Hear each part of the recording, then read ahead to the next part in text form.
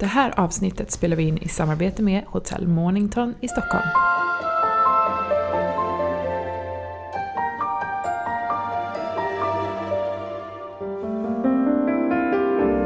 Hej och välkommen till Föräldrakollen, podden för dig som vill veta allt om graviditet, barn och föräldraskap. Och idag ska vi prata fosterdiagnostik. Hur kände du inför det? Alltså var det vecka 12 man kör kub, eller hur? Gjorde du det? Ja, det är väl där 12-13. Jag vet faktiskt inte exakt. Men det var ju stort. Det såg man ju verkligen fram emot. Ja, men eller hur? Eller gjorde man det? Ja, jag gjorde det. Ja, men ultraljudet, ja. Men själva testet, liksom för det där värdet, såg du fram emot det? Nej, men det gjorde jag liksom så här, men att det hände någonting, nu börjar det bli på riktigt och liksom, det är så här, sant. Nu får man reda på det här och precis som man kommer förmodligen få se fostret och det kändes jättestort tyckte jag.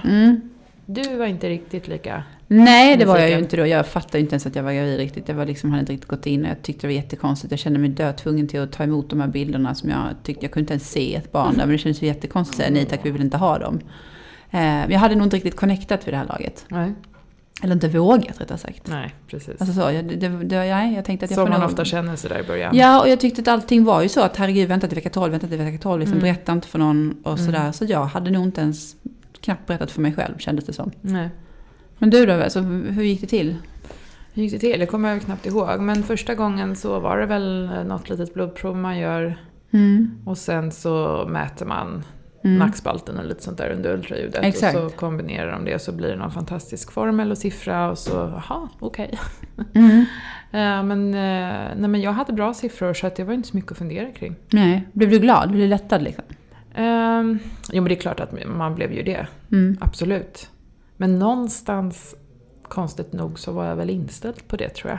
Ja, men det är nog de flesta, tänker jag. Och sen så när man får ett tråkigt besked, som, det behöver inte vara tråkigt, men man får liksom en sämre siffra, så blir man nog lite chockad. Ja, precis. Det tror jag absolut. Hur kändes det för dig då? Nej, men jag hade nog inte tänkt så mycket och jag fick liksom en okej siffra. Så det var väl ungefär samma sak. Det var väl en lättnad. Sen tyckte jag att den här siffran var jättebra när jag gick därifrån. Men sen mötte jag någon som hade fått typ så här, men jag fick, nu är det så här 20 000 kan man ha max, va? Ja, men typ så här, var det 19 500 eller någonting? Jag bara, vad kul, jag hade 700. Ja, nu blev det svindåligt. Helt plötsligt blev min siffra inte alls lika fin och tjusig. Nej. Men jag var glad för min 700 kan jag säga ändå. Eller liksom tacksam. Sen var jag nog, alltså så här, jag är ju ganska kanske så här krass och insåg kanske att det är inte är någon garant för någonting. Nej. Det fanns ju ganska mycket som man inte fick reda på. Men hade ni i förväg bestämt er för att om vi får sämre än den här siffran så ska vi göra det här? Nej. För det är ju många som funderar igenom liksom, hur man går vidare beroende på resultatet. Men vi hade pratat om det. Jo, men vi var ganska klara med vad vi ville, liksom, hur vi skulle hantera olika siffror. Liksom. Ja. Jag hade nog valt att gå vidare och tagit fler tester i alla fall. Det känns det som. För oavsett, och med det sagt kanske inte att jag skulle gjort abort om det var ett dåligt resultat där. Men jag hade nog känt att det var skönt att veta innan så man kan förbereda sig så mycket det går. Ja, precis. Eller? Ja, absolut. Men nu idag har det kommit ännu fler tester. Nu finns det den NIPT som jag har fattat det som man måste bekosta själv då ju. Det är ju många som tar, och det är väl väldigt exakt. Men då undrar jag, hade det inte kommit när vi fick våra tvillingar? Det vet jag inte. Det var ju så annorlunda med tvillingarna. För då kände jag verkligen så här... Man inte ta några tester alls nästan. Nej, men jag tyckte också att det var så meningslöst. Liksom. För det var så här, men hur vet ni vilket barn? Det kändes som att felmarginalen var ju helt annorlunda då. Ja, men det tror jag har för mig att de till och med sa det rätt ut. Att det här är inte jättetillförlitligt. Nej, så att Nej, vi ska fråga Erik Ivarsson som är läkare lite mer kring det här. Och kommer även gå in på tvillingar och allt helt enkelt om fosterdiagnostik. Diagnostik. Så spännande. Nu kör vi. Hej och välkommen Erik Ivarsson till oss på Föräldrakollen. Vad kul att ha dig här. Tack. Kan inte du börja med att berätta lite grann om vad du arbetar med? Jo, det ska jag. Jag är docent och överläkare på Karolinska i Stockholm och arbetar på en avdelning som heter klinisk genetik. Så jag är specialist i klinisk genetik, precis som att man kan vara barnläkare eller kirurg. Så kan man arbeta med detta. Och vi gör olika typer av genetiska undersökningar för sjukvårdens räkning. Så vi har ett stort laboratorium och en liten mottagning där vi gör olika typer av utredningar. Och jag är sedan många år ansvarig för det laboratorium som gör fosterdiagnostik. Alltså vi tar emot alla fostervattenprov och moderkaksprov från Stockholmsregionen. Och sen ett par år tillbaka också blodprover för de här NIPT-proverna som vi kommer att prata om lite mer sen. Ja, det kommer vi göra. Varför gör man då fosterdiagnostik och när under graviditeten börjar man med detta? Alltså det finns ju olika infallsvinklar då, men en del är ju att dels att datera graviditeten så man vet när det är med stor säkerhet när det är dags att föda så att man inte går för långt över tiden till exempel, men också identifiera riskgraviditeter på olika sätt, att man sådana graviditeter där man behöver ha lite extra uppsikt.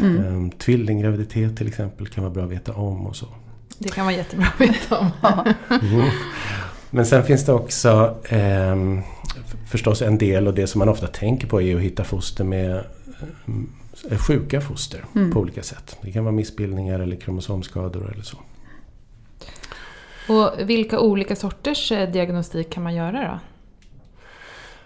Ja, men ultraljud är förstås det uppenbara och det erbjuds ju alla gravida. Och sen kan man göra fostervattenprov och moderkaksprov och göra genetisk analys på dem. Man kan göra kubbtester som egentligen inte är ett genetiskt test, men vi kan prata lite mer om det sen. Och sen blodprover. Till exempel för att göra sådana här NIPT-test när man tittar på de vanligaste kromosomfelen. Var det svaret på din fråga? Eller var det något annat du var inne på? Nej. Får vem som helst göra vilken metod som helst? Eller hur ligger det till? Får man själv gå till sin barnmorska och säga att men jag vill göra den här? Ja, men när det gäller ultraljudet där erbjuds ju alla i Sverige. Det är det här vecka 18 ungefär. Jag menar vecka 18 ultraljudet. Ja. Så vitt jag vet så erbjuds alla i Sverige det fortfarande. Men sen har varje landsting lite olika erbjudanden om fosterdiagnostik under graviditeten. Så det kan se lite olika ut i olika landsting. Och på vissa ställen kan man be om en analys och då kan man få ett nej eller få ett ja. Så det är lite olika på olika ställen. Kubbtestet verkar ju vara allmänt känt. Det är väldigt många som pratar om det och tycker det är nästan obligatoriskt. Men kan du inte berätta lite grann mer om det? Vad är det och hur går det till och hur får man resultatet? Kubbtestet utvecklades där i slutet på 90-talet och början på 2000-talet. Jag skulle vilja likna det vid att man mäter ett antal riskmarkörer, lägger ihop resultatet av dem och i slutändan får man fram en risksiffra. Och det handlar om risken eller sannolikheten, om man vill använda det ordet, för att få ett barn med kromosomskada. Och det här med nackspalten, vad säger det? Och hur mäter man det och vad är det man är ute efter? Nackspalten, det är en ultraljudsundersökning. Då mäter man en liten uppklarning eller vätskeansamling under huden i fostrets nacke. Och det är en av de här riskmarkörerna som jag kallar det för. Och där kan man generalisera och säga att ju större nackuppklarningen den här vätskeansamlingen är, eller ju bredare den är, desto större är risken att fostret har en kromosomavvikelse eller är sjuk då. Och det resultatet man får där, kan man vara ganska säker på att det stämmer då? Eller hur är felmarginalen på sånt? Själva nackuppklarningsmätningen som också går under NUP, eller kallas NUP, eller kallades NUP. Ja. Det är inte så säkert i sig. Det fungerar som en riskmarkör att man bara gör nackuppklarningsmätning, men det blir bättre om man lägger ihop det med andra delar som det här kubbtestet står för. Alltså kombinerat ultraljud och biokemi, där biokemi är analyser som man oftast gör på ett blodprov. Så man tar blodprov på mamman också, eller den blivande mamman, och analyserar 2 olika saker i blodet som också är såna här riskmarkörer där man vet att har man lite är det förhöjda värden eller för låga värden för det, så ger det en viss risk. Och så lägger man ihop det här tillsammans med graviditetslängden och mammans ålder. Och då får man av mjukvaran får man ut en risksiffra då, som kan vara då i sämsta fall 1 på 2.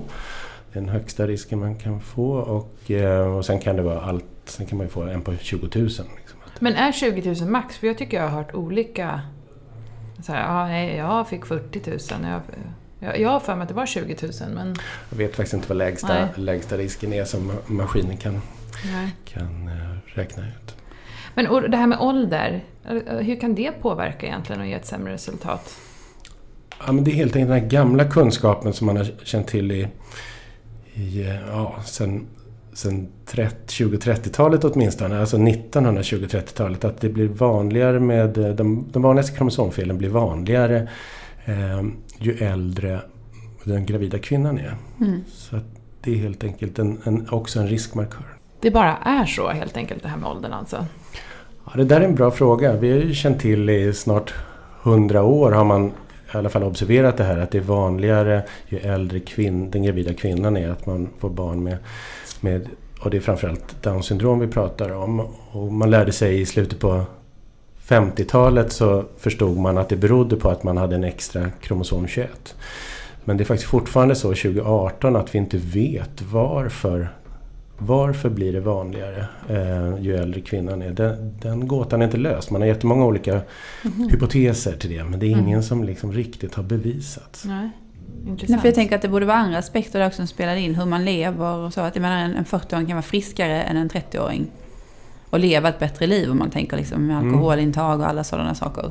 Precis, men vi vet också att den typen av livsstilsfaktorer spelar inte roll eller ökar risken för att få kromosomskadat barn. Så att det kommer inte påverka, men visst kan det vara så att en 40-åring har åtminstone fler ägg än en 30-åring i vissa fall. Och så att det är andra saker som påverkar, men inte just kosthållning och livsstilsfaktorer. Nej.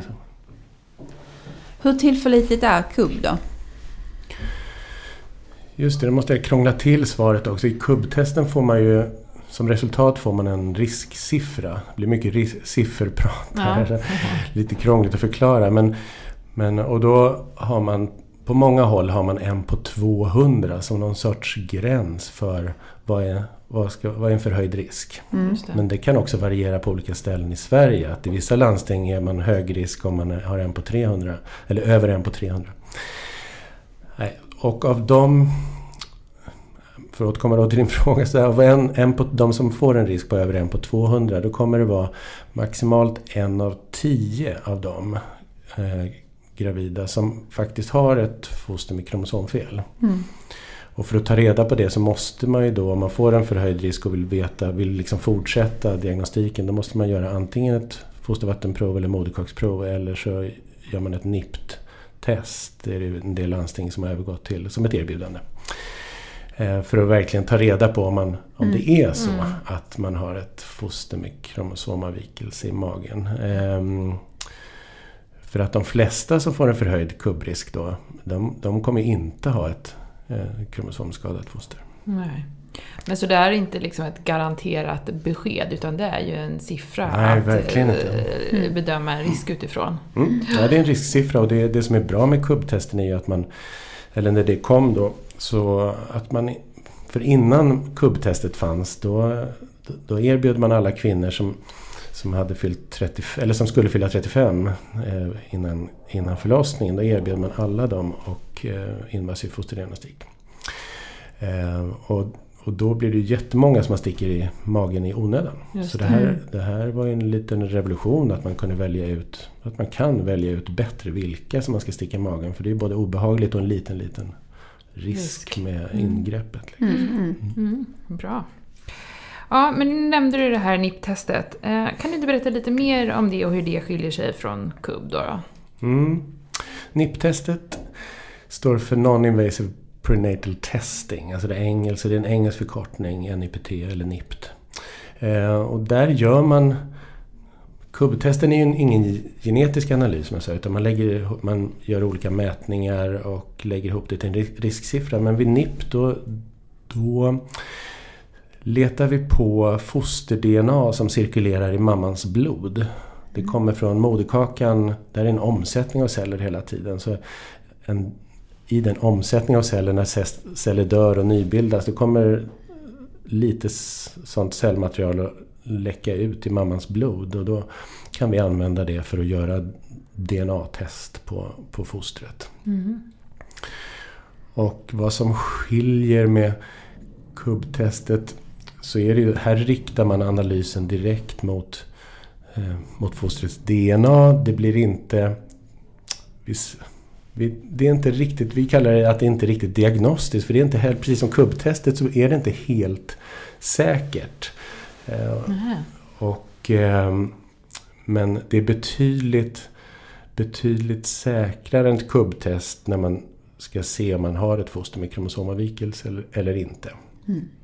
Men däremot om man ska prata om skillnader, fördelar och nackdelar, så här, med ett KUB-test så innehåller det ett ultraljud, och det gör ju att det är ju inte bara ett KUB-testet är inte bara ett test för att titta på kromosomavvikelser, utan man kan också identifiera missbildningar hos fostret på ett ganska tidigt stadium, vilket har liksom blivit en uppenbar fördel med det provet med KUB-testen. Och det får man inte med NIPT, som man i alla fall i Sverige i dagsläget bara tittar efter de vanliga kromosomavvikelserna. Liksom.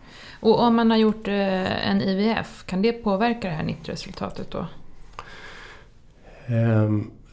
Ja och nej. Jag skulle vilja säga att i de flesta fall så spelar det ingen roll om man har gjort IVF eller inte. Men det där spelar roll vilken teknik man gör NIPT-analysen med. Det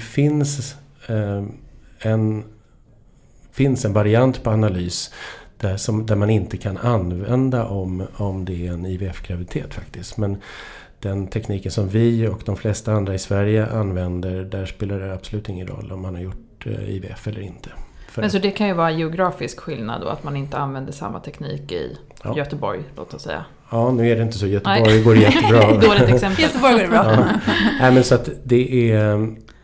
Jag vet faktiskt ingen som nyttjar det testet i Sverige, men jag kan inte säga säkert eftersom det finns de som tar såna här prover och skickar utomlands för analys och så. Så skickar man till ett sånt labb som använder en teknik som då inte går att använda vid IVF-graviditet, och är det så.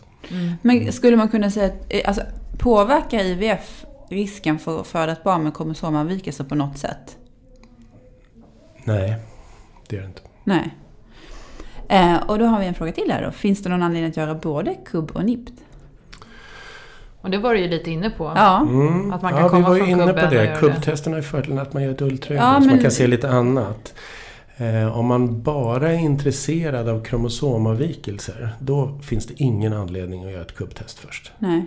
För NIPTen har bättre prestanda, om jag får säga så, än vad KUB-testen gör. Det är säkrare. Om man vill ha med ultraljudet så gör man KUBet först och sen... Ja, det är ju så det erbjuds i många landsting än så länge. Eftersom KUBen har liksom funnits med i Sverige i över 10 år, i alla fall i många landsting, så har man liksom vant sig vid att göra KUB, och det är ett ganska billigt test jämfört med NIPT-testet än så länge. Så därför har man valt på flera ställen, inte minst av ekonomiska skäl skulle jag säga, att man ersätter... Att man gör KUB-testet först för att skilja ut vilka man sen ska erbjuda fortsatt analys. Och då får man i princip välja en NIPT-analys, eller om man gör någon annan mer traditionella då, sticka i magen och göra moderkaksprov. Det är det vanligaste, eller möjligen fostervattenprov. Men jag tänker för många skulle det vara att om man bara gjorde ultraljudet och man inte gjorde resten av de här riskanalysen på KUB.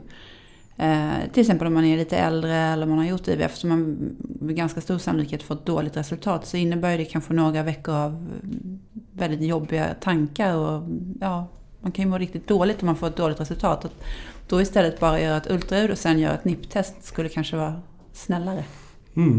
Jag tror att det skulle vara en bra modell, men det där är något som fortfarande utreds på flera ställen. Vad är det bästa? Men det är inte...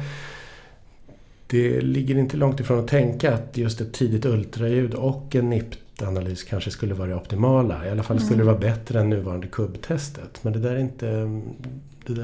är inte skrivet i stenen vad som är det bästa faktiskt. Sen har jag läst det här att alltså, resultatet på ett NIPT-test är tillförlitligt om det är positivt, men ett negativt resultat är inte lika tillförlitligt. Det låter ju, tycker jag, jättekonstigt, men här stämmer det? Nu måste vi reda ut det där med positivt och negativt först. För där är det ju ofta så att när patienten säger negativt till samma sak så säger sjukvården positivt. För när ett test är positivt i våra händer, då har man hittat, då har man hittat något som patienten inte vill att man ska hitta. Om vi med NIPT-testet säger att vi hittar ingen kromosomavvikelse, då är det väldigt säkert, får man säga. Vi brukar prata om vad är risken för att det blir falskt negativt. Det vill säga, vad är risken att det ändå är en kromosomavvikelse fast vi säger att det inte ska vara en kromosomavvikelse. Och den risken är ungefär 1 på 10 000 med de data vi har idag. Så att då får man säga att då är det ett säkert svar. Men om vi säger att testet är positivt, att det finns en kromosomavvikelse, då är det mer osäkert, det svaret. Och därför erbjuder man alla som får ett positivt test, då gör man det som vi kallar för invasivt prov, ett moderkaksprov eller ett fostervattenprov, för att bekräfta att det verkligen är en trisomi. Och ska vi förenkla lite så kan man säga att vi räknar med att ungefär 1 av 5 positiva NIPT-tester faktiskt inte är positivt. Utan testet säger att det finns en kromosomavvikelse fast den inte finns där. Okej. Men moderkaksprov och fostervattensprov då? Vad innebär de två? Hur gör man dem och när måste de göras i tid? Ett moderkaksprov kan man ta egentligen från vecka 10, men de erbjuds oftast från vecka 12 plus 0. Det är det vanligaste. Och det materialet där kan man använda för alla typer av genetiska analyser. Det kan vara för par som vet att de bär på en svår ärftlig sjukdom och vill göra fosterdiagnostik för just den sjukdomen. Eller så vill man se om fostret har någon av de vanliga kromosomfelen. Eller att man har fått en positiv kubbtest och gör ett moderkaksprov för att se om fostret verkligen har en kromosomavvikelse eller inte. Fostervattenprovet tar man lite senare, tidigaste vecka 15 plus 0 brukar vara gränsen oftast. Och där kan man också göra i princip samma analyser som man gör med moderkaksprov. Det är bara en annan typ av vävnad. Man tar lite fostervätska istället. Och båda de här ingreppen, moderkaksprov och fostervattenprov, då sticker man en nål i magen och en tunn nål och tar ett litet vävnadsprov från moderkakan om det är ett moderkaksprov och suger ut lite fostervatten om det är ett fostervattenprov. Huvudligen. Men vad är egentligen skillnaden på de båda, liksom för- och nackdelar? Alltså, den uppenbara fördelen med ett moderkaksprov är att man kan ta provet tidigare. Men ofta gör man det här för att man är orolig eller för att man bär på en ärftlig sjukdom och kanske olika risknivåer för att det ska vara sjukt och man vill veta det så tidigt som möjligt förstås. Så därför är moderkaksprovet nästan alltid att föredra. Men det är inte alltid som det är tekniskt möjligt att komma åt moderkakan till exempel. Så att i vissa fall så måste man vänta på ett fostervattenprov. Och ibland är det ju så att allt det här kommer upp i dagar, så att säga, lite senare i graviditeten, så man redan är i vecka 15-16 när det ska tas prov. Och då kan det vara så att det är enklare att ta ett fostervattenprov. Och i de flesta fall kan vi göra ungefär samma saker med fostervattnet som vi gör med moderkaksprovet. Men om man ser till riskerna då, är det något som är bättre eller sämre av de två? Om man tittar på de här risksiffrorna med just de här sticken i magen, och när vi pratar om risker då brukar det handla om risken att få ett missfall på grund av sticket. Och då är det så att moderkaksprovet har man länge sagt att det har lite högre missfallsrisk än fostervattenprovet, men i dagsläget så är ju riskerna med det här sticket i magen är väldigt små. Förr i tiden pratade man ju om risker uppåt 1% för att få ett missfall på grund av det här ingreppet. Nu, de senaste studierna som man gjort de senaste åren med lite större studier, de har ju visat att de har nästan haft svårt att identifiera någon ökad risk. Och man kan säga att ska man ta i lite så kan man säga att risken för att förlora fostret på grund av att man gör ett moderkaksprov eller fostervattenprov, det är upp till 0,5%, men då har vi verkligen tagit i. Så snarare är det väl 0,1-0,2%, men därom tvistar man lite än så länge. Och sen spelar det också roll hur många fosterprover, hur vana läkarna är att göra fosterprover och sånt där. Men de som gör det i Sverige är ofta väldigt vana vid att göra det. Så det är säkert nu för tiden att göra fostervattenprov och moderkaksprov. Och vad tycker du att man som blivande förälder ska ha funderat igenom kring det här resultatet man kommer få innan man gör testet? Tycker du att man ska ha funderat igenom vilka åtgärder gör vi, hur ska vi tänka kring ett visst resultat när vi får det? Jag tycker det är jätteviktigt och där har vi ju sjukvården en stor uppgift där vi kanske inte alltid är så bra. Det här med information är ju svårt i stort. Men jag skulle man skulle vilja att alla patienter, dels kan man ju fundera igenom sin egen, det kanske man har gjort innan, men vad är min och min partners inställning till fosterdiagnostik överhuvudtaget? Det är mycket etik i det här också. Men, så det är det viktigaste, vad har paret för inställning till. Och sen måste de också få information om, eller de ska också tänka igenom, vad vill jag veta? Vill jag veta det här? Spelar det någon roll för, om vi nu pratar om de här vanligaste fosterdiagnostikerna, spelar det någon roll för mig om jag väntar ett barn med kromosomfel? Eller inte? Hur tar man reda på hur det är att leva med ett barn med Down syndrom till exempel? Vem ska informera om det? Är sjukvården bra på att göra det? Så där skulle jag vilja säga. Men det görs ju för så många sjukdomar, så det här handlar verkligen inte bara om Down syndrom. Men ändå. Och sen är också förstås det här med risk. Vi var inne på det lite med risker med testet. Missfallsrisk för invasiva proverna, men också vad är risken att man får ett falskt resultat. Hur säkert är testet helt enkelt? Och då menar jag säkerhet. Vad är säkerhet i analyssvaret? Om det står positivt eller att fostret har den här sjukdomen, är det säkert. Och när vi gör riktade analyser för, som jag kallar det, när vi gör det för ärftliga sjukdomar som paret vet att någon eller båda är bärare av, då är de här väldigt, väldigt säkra. Så då ska man inte ens börja tänka tanken att man säger fel. Utan osäkerheten är mest när det gäller de här vanligaste kromosomfelen, för det gör vi inte riktigt diagnostiker på samma sätt. Och som vi har pratat om, NIPT-testet, det är inte lika säkert som ett invasivt prov med moderkaksprov eller fostervattenprov och så. Men det finns ju andra fördelar, som sagt, slipper sticka i magen. Så att det är ganska många bitar, men jättebra att tänka igenom det innan, och det tror jag alla gör. Men det är lätt. Det som vi har varit oroliga för, det är att nu när det går från att sticka i magen till att ta ett blodprov, så är vi oroliga för att det här bara blir ett prov bland alla andra blodprover som man tar som gravid på mödravårdscentralen. Att vi vill ju ändå att det här ska vara man ska göra ett informerat val, brukar vi säga. Att man ska ha, den gravida eller paret ska ha så mycket information så att de kan fatta ett bra beslut för dem själva. Hur de ska göra, om de ska ta det här provet eller inte. Men man tänker att man har bestämt sig för att även om man väntar ett barn som har kanske en kromosomavvikelse, så vill man behålla det barnet. Då kan det ändå finnas en stor anledning att ta de här testerna, menar du, så att man förbereder sig. För jag tänker så här, jag kan ju reagera på att man benämner det risk. Till exempel att man säger risk istället för sannolikhet. Redan där tycker jag att man har satt lite grann en stämpel på det. Men det finns ju väldigt många som lever ett fullgott liv, skulle jag säga, i mina ögon, som har en avvikelse på något sätt. Jag håller helt med dig, och jag kan bara beklaga att jag fortfarande sitter, jag har sagt risk jättemånga gånger under det här samtalet.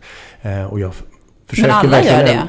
Ja, alla. Vi försöker vända det här och prata sannolikhet. Ja. Och jag kan helt ärligt känna att jag tänkte det redan på bussen hit, så jag måste komma ihåg att prata sannolikhet, för jag vill verkligen gärna göra det. Men det är väldigt lätt att falla tillbaka i riskordet.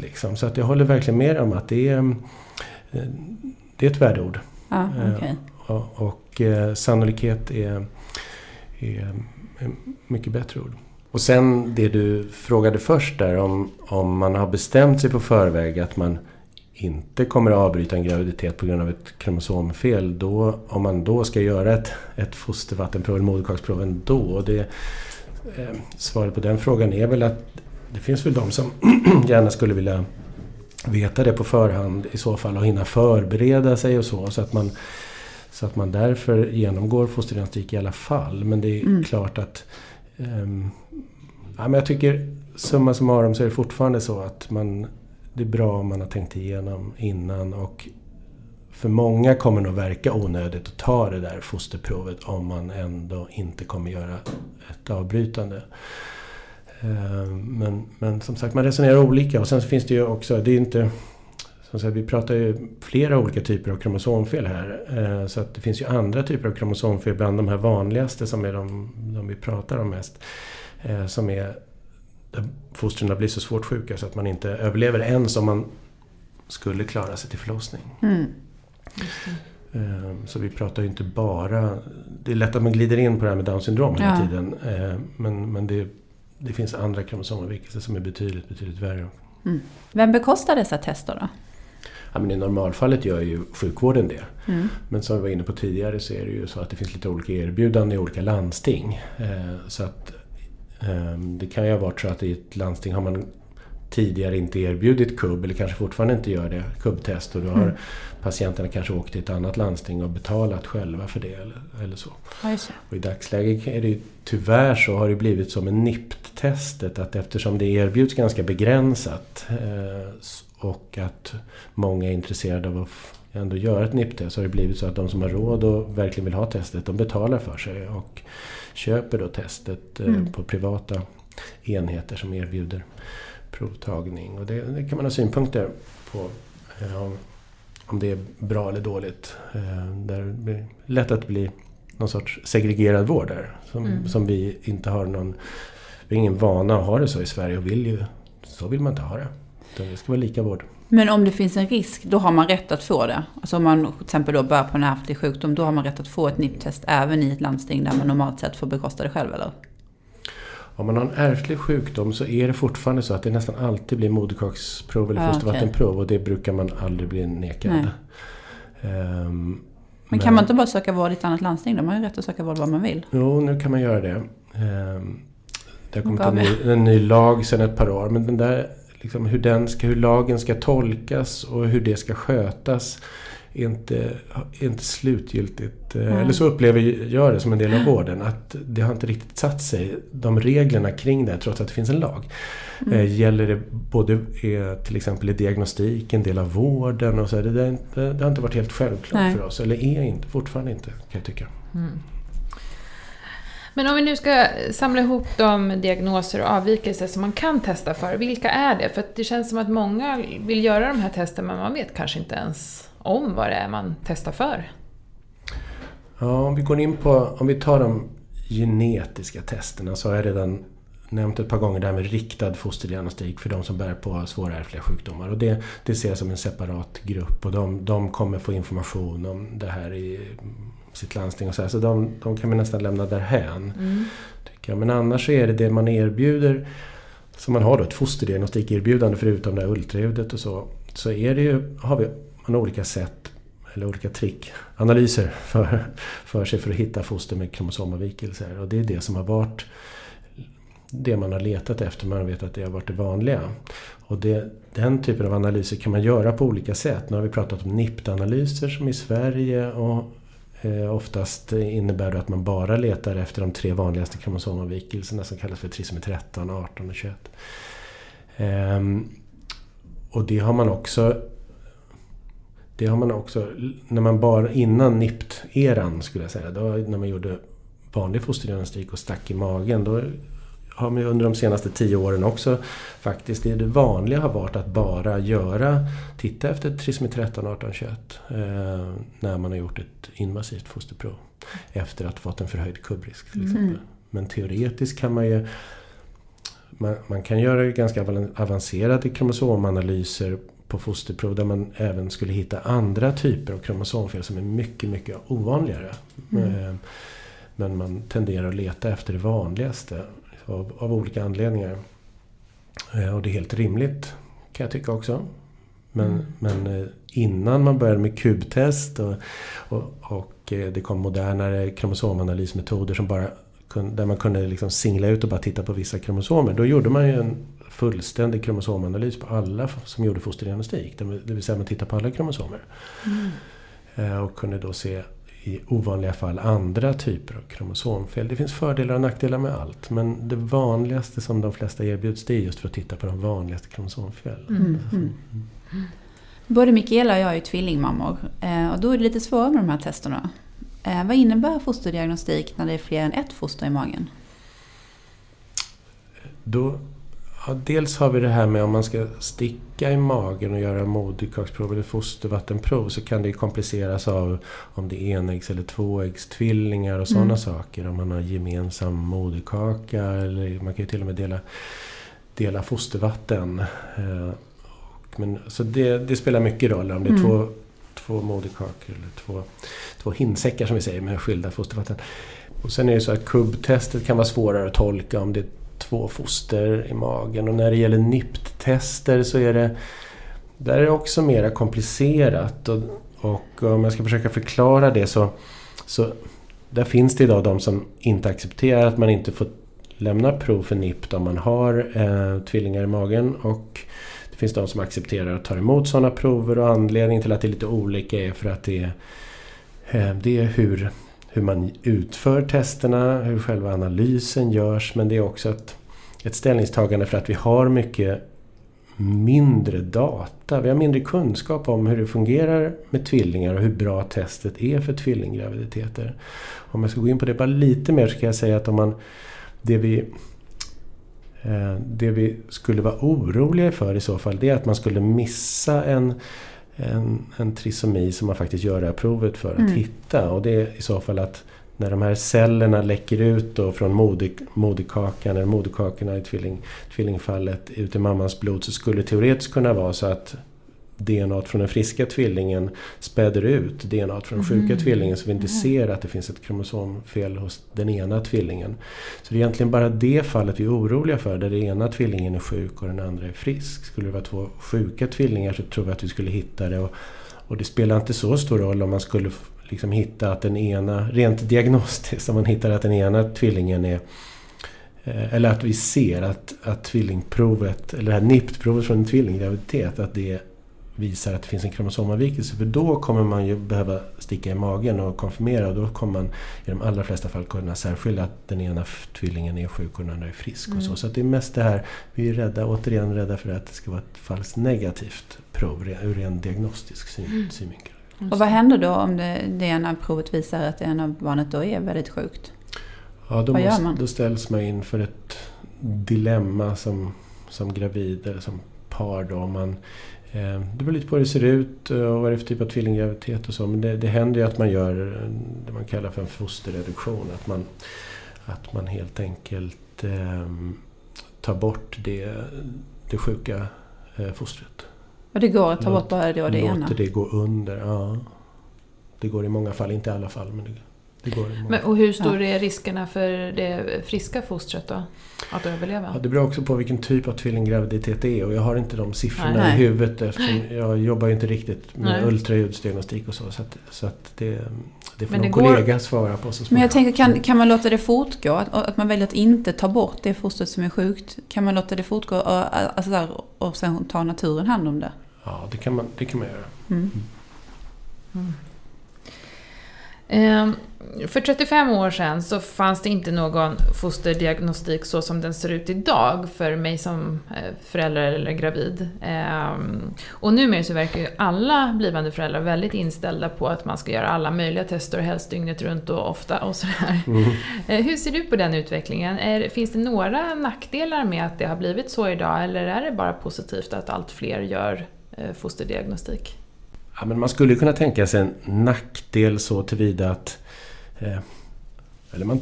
jag tycker att det viktiga är att liksom samhället tänker igenom vad är det vi vill diagnostisera hos fostrarna. Det handlar ju om människovärde och etik liksom hela tiden. Och så att det är ju positivt så tillvida att vi gör ultraljud och kan bevaka graviditeter, och hela fostervården gör ju jättemycket liksom positivt. Men sen måste det balanseras mot att man hittar fler och fler genetiska avvikelser, och det finns en rädsla som i mitt tycke är hyfsat obefogad ändå, där att man ska rensa ut eller på något sätt något konstigt samhälle där man har mindre acceptans för sjuka individer och så vidare, och där tycker jag inte att man ser någon sån utveckling liksom, när jag tittar på samhället jag har runt omkring mig. Kanske till och med tvärtom, men det finns säkert de som har liksom en annan inställning till det, men sen är det också förstås viktigt där som vi varit inne på, att paret tänker igenom vad är viktigt för oss, och ju mer man kan diagnostisera blir det svårare val också för det gravida paret. Att gör vi rätt nu? Vad har vi tänkt igenom det här? Och, så det är ett stort samhället, det är viktigt. Sjukvården och samhället har ett stort ansvar här, tycker jag. Hur ser det ut med forskningen kring fosterdiagnostik? Händer det något spännande? Det händer ju spännande saker hela tiden. Det är ju, man kan säga det här senaste då som vi tycker har varit en väldigt stor sak, det här med NIPT-testet, att man inte behöver sticka i magen längre. Det är ju som en liten revolution i fosterdiagnostikbranschen. Och nu sa jag att man inte behöver sticka i magen längre. Det är ju verkligen sanning med modifikation. Vi gör mycket invasiva fosterprover fortfarande för de här olika typer av ärftliga sjukdomar. Men jag tänker den här mängdfosterdiagnostiken som vi har gjort på kromosomfel. Att den håller på för att man slipper sticka i magen. Så det har ju varit en jättestor omställning och en stor upptäckt, verkligen. Det enda vi kan vara säkra på är att det kommer ju hända saker. Och vi lär oss saker och det utvecklas tekniker och diagnostiker hela tiden. Så att vi kan vara helt säkra på att det blir framsteg på olika sätt. Men riktigt vad som ligger i pipeline just nu, inget lika stort i alla fall som jag ser framöver. Men det sker hela tiden framsteg. Mm. Finns det något som du önskar att man kunde diagnostisera innan födseln som man kanske inte kan i samma utsträckning idag? Jag skulle vilja svara. Dels skulle jag faktiskt lägga in lite av det som jag var inne på tidigare här med att det här är vad man ska kunna diagnostisera. Så det är inte bara sjukvården i sig och forskarna som har i sin hand, utan det är även samhället som ska vara med och påverka och tycka där, tycker jag. Det är en viktig sak. Det som jag tänker på så här spontant, så finns det ju tillfällen, det finns en del ärftliga sjukdomar där man kan ha väldigt olika drabbad. Så vi kan ha i ett par kan den ena ha en sjukdom som man är väldigt milt drabbad av, men man kan få ett barn som är väldigt svårt sjukt i sjukdomen. Och om man då vill göra fosterdiagnostik och har 50% sannolikhet att fostret ska ärva den här sjukdomen och vi inte kan gradera. Liksom. Just det. Där skulle man vilja kunna göra mer. Det kan också vara så att man till exempel hittar, man kan tänka sig motsvarande situation om man hittar en ganska inte så allvarlig missbildning på ett ultraljud och liksom att kunna med lite större säkerhet säga att det inte finns något annat liksom, som man inte ser på ultraljudet som hänger ihop med den här missbildningen. Att kunna se lite mer i de här fallen där det finns någonting. Men om jag får återkomma till de här med sjukdomar där man kan bli sjuk i olika grad, då har vi faktiskt en sak som vi kan erbjuda de paren, vill jag bara tillägga, och det är att vi kan erbjuda dem provrörsbefruktning och välja embryon innan man sätter in dem i livmodern. Titta om vilka embryon som är friska och sjuka och så välja att sätta tillbaka ett friskt embryo. Det är en lösning för ett sånt par. Det är en teknik som kallas för preimplantatorisk genetisk diagnostik, eller PGD som det förkortas. Då kan man välja att sätta in ett embryo som inte har genfelet alls, och då slipper man ju det här problemet som man skulle stå i vid en fosterdiagnostik, att man bara, alltså vanlig fosterdiagnostik mitt i graviditeten, att man då bara kan säga att fostret har genfelet, men vi kan inte säga hur sjukt det blir. Så det är en liten önskan. Det rör inte så många patienter, men de det rör, så är det svårt. Kommer det bli verklighet framöver, det här du pratar om, graderingar och så vidare med? Jag tror att det kommer vara svårt länge faktiskt. För det är många av de där sjukdomarna har vi fortfarande inte en aning om. Vad det andra, det är ju uppenbarligen inte bara genfelet som styr, utan det är något annat också. Och det här andra, eftersom man inte har hittat det än och så är det i många fall kommer det nog vara svårt att identifiera det. Men forskningen går fort framåt. Ja, alltså det är ganska intressant. Man kan inte se på den felaktiga genen liksom graden av det. Det går inte på något sätt idag. Alltså typ att två människor har samma sjukdom. Och så tittar man på deras gener, så är det samma avvikelse hos de två. Fast den ena drabbas mycket hårdare än den andra. Då vet man inte om man ska leta efter utöver det. Eller? Nej, oftast är det så. Det finns de där man har liksom hittat det andra. Men det är mer ovanligt. Och så i stort så kan man säga att det skiljer sig mellan olika individer. Det gör det ju. Det är ju i och för sig en ganska vanlig iakttagelse. Även vid typer av kromosomfel. Vi vet ju att de flesta med de här vanliga kromosomfel, de dör redan i magen. Antingen som ett missfall eller kanske innan man ens har märkt att man är gravid, eller i värsta fall senare i graviditeten eller efter förlossningen. Och vissa kan födas med det och leva ett gott liv. Och som lite hjälp och stöd och så. Så att, vad som skiljer det här åt, vad är det som orsakar att vissa klarar sig och vissa inte, det vet vi inte riktigt. Tack så mycket, Erik. Det har varit jätteintressant att prata med dig idag. Tack för att jag fick komma. Ja, men alltså vad liten man känner sig ändå när man pratar om det här. Liten på jorden, så är det ju lite grann. Men viktigt ämne och jätteintressant. Tänk så mycket man kan testa idag, så det är helt otroligt. Ja, men när man tittar på de senaste 30-40 åren ser hur det här har utvecklats framåt. Och, ja, men det kommer ju fortsätta utvecklas också. Det är ju häftigt, det är ju science alltså. Så är det. Verkligen. Vi har ett stort tack idag ställt till Erik Ivarsson som ställde upp. Och gav oss så mycket mer ny intressant kunskap. Har ni en fråga till Erik eller kanske till oss om någonting helt annat, så mejla oss på hej@forallakollen.nu utan prickar. Och så får du gärna följa oss i sociala medier och prenumerera på vår podd. Och lyssna nästa vecka, då kommer ett nytt härligt avsnitt. Jajamensan. Hej då! Ha det bra!